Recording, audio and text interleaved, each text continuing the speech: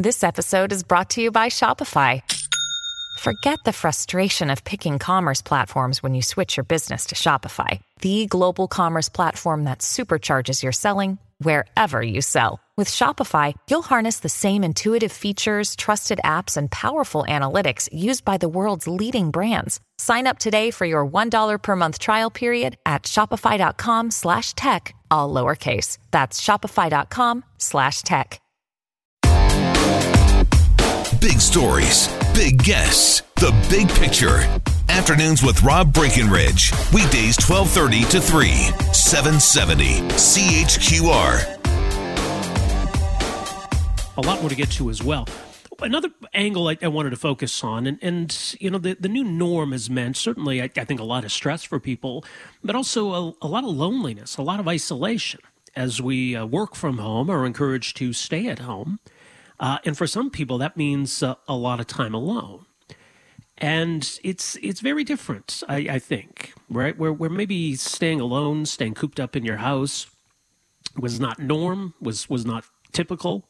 Now it has become the norm. And it can be a real adjustment for people. And on top of the stress, I think, that we're all dealing with on a daily basis and just not knowing where this is all going to go, not knowing if we're going to get sick or a loved one's going to get sick, that isolation on top of it can be an additional burden.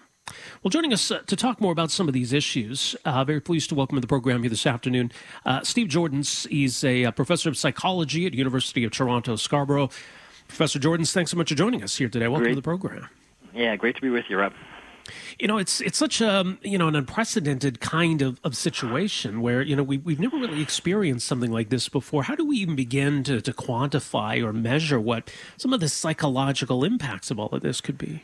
Yeah, it is tricky. It's tricky for two reasons. One that you kind of highlighted already, this notion of isolation is very different depending on your personal circumstance. Some people are alone and, are tech savvy. Some are not tech savvy. Some are with their kids. Some kids are 16. Some kids are 6. Every one of our isolation environments is very different. And really, we've done no research on this sort of isolation before. We've done, there's some research on solitary confinement kind of isolation, which is much more extreme than the situation we're in. And there's research on social isolation, so people who have difficulty ever being socially integrated with any kind of group, but they are not physically isolated in any sense. So it really is a bit of a new world for psychologists as well. All we can do is kind of go from some psychological principles to give people some advice about how to cope and do all right in it. Yeah, it's interesting, too. I mean, the conversation around social distancing, it seems as though maybe we're trying to change that to physical distancing, to emphasize that we do need to find ways of staying social. We are very social creatures, aren't we? Yeah, and in fact, that is one of the most powerful coping strategies we have when dealing with really anything from grief to, dealing with a trauma or a threat like we do now, where our go-to is to reach out to other human beings, and knowing when we can connect with them on an emotional level, that's very good for kind of diffusing some of our anxiety and feeling like, we hear that cliche phrase, we're all in this together. It's one thing for somebody to say that, but to really feel that by a connection through another person is very important. So, those people you were mentioning that were alone, I think for those people, they really need to find creative ways of using technology or goodness knows, the old-fashioned telephone, to connect with as many individuals as they can and to kind of pepper their day with some of these social interactions, because they will be very good for helping them stay on an even keel throughout. Yeah, I suppose it's not quite the same as the sort of social interactions we're used to, but it's certainly a lot better than nothing, right? Yeah, I mean, and I think this is what people have to think about. We kind of we went from extremes where we could hug people that we just saw, which obviously we can't do anything near that anymore, to we used to use social media in a very, very shallow way. We would just, click a little thumbs up sign at something, and that was like we acknowledged somebody's presence and contribution. And so we have these very quick, shallow ways of interacting with one another. Our challenge now is to figure out how to use these technologies and other opportunities like that to get back to that deeper communication, because the shallow stuff just won't cut it when it comes to, trying to connect with another human being. It makes a big difference to hear their voice or to physically see them if you have some sort of virtual meeting technology. That nonverbal communication is where emotion lives. And that's where we really have to connect. You don't even have to say anything too deep. It's just a matter of two people speaking to each other like they actually care for one another and are there for one another. That's the powerful mojo behind those connections.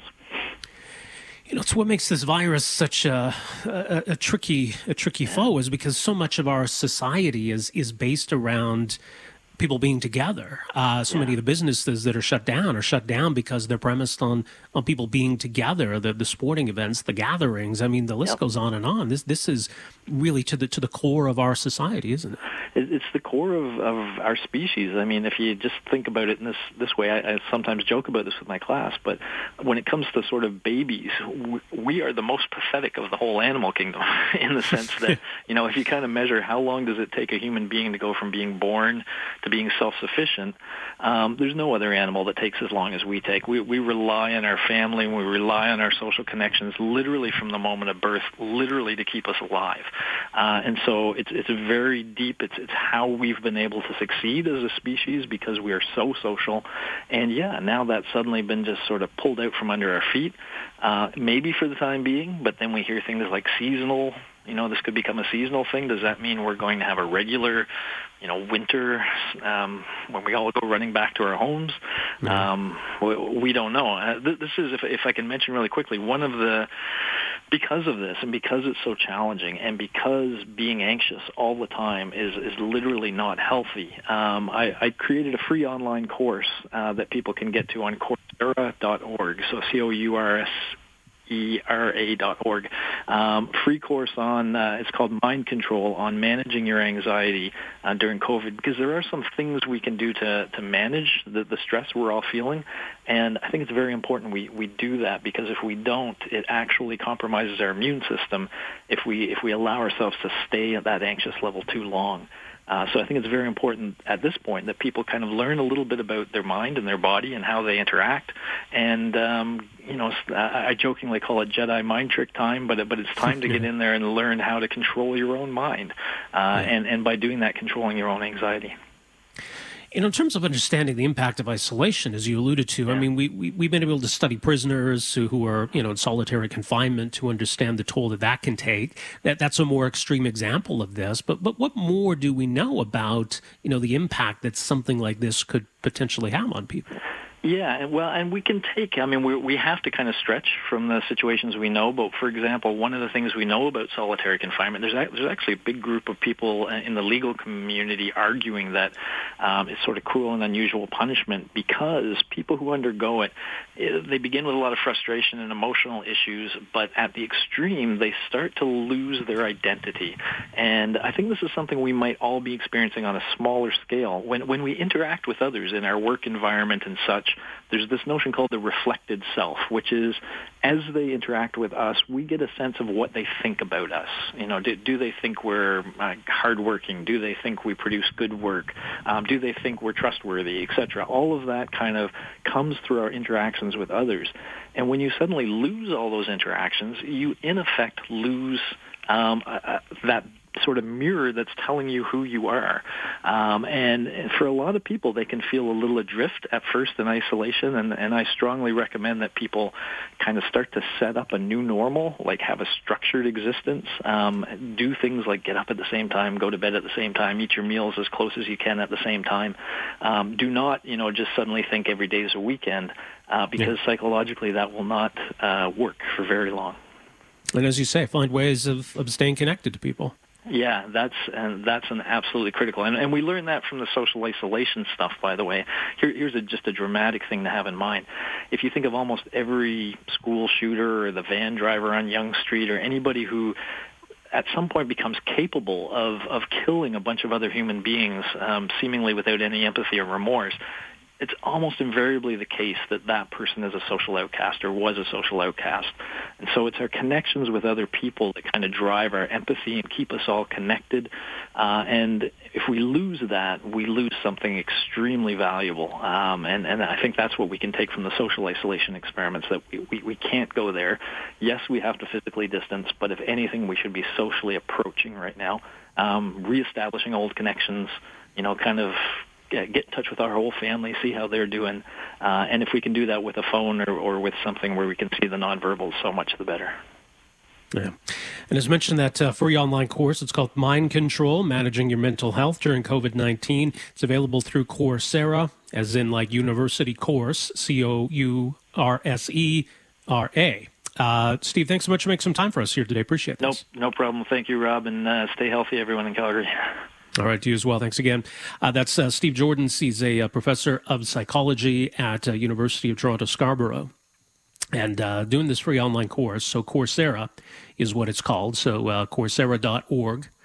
And it's called Mind Control, Managing Your Mental Health During COVID-19. So, I mean, it might give you something to do, and I think there's some important takeaways just in terms of, how we're kind of managing the day-to-day in terms of all the stress and anxiety around this whole situation and just, that social isolation and the toll that can take. All right, our number here, 403-974-8255, 974-TALK. Still to come on the program here this afternoon, 1 o'clock, just after 1 o'clock, we'll go live to City Hall, going to get an update from the city of Calgary and the city's response to the pandemic. So that's coming up live just after 1 o'clock. Later on this afternoon, we're going to talk more about the economic fallout from all of this. The applications are now open for the Canada Emergency Response Benefit, but the Conference Board of Canada with some pretty stark numbers in terms of what kind of a job loss this is all going to represent. So we'll hear that coming up just around 2:30 this afternoon. Also coming up just after 2 o'clock. We're going to talk a bit more about the situation with Alberta doctors. A new report out from the School of Public Policy at the University of Calgary. Are Alberta doctors getting a raw deal? We'll get into that after 2 o'clock. So a lot to get to this afternoon. Plenty of time for your phone calls. You want to join in the conversation here, 403-974-8255. Back with more right after this. Afternoons with Rob Breckenridge, starting at 12:30 on News Talk 770 Calgary.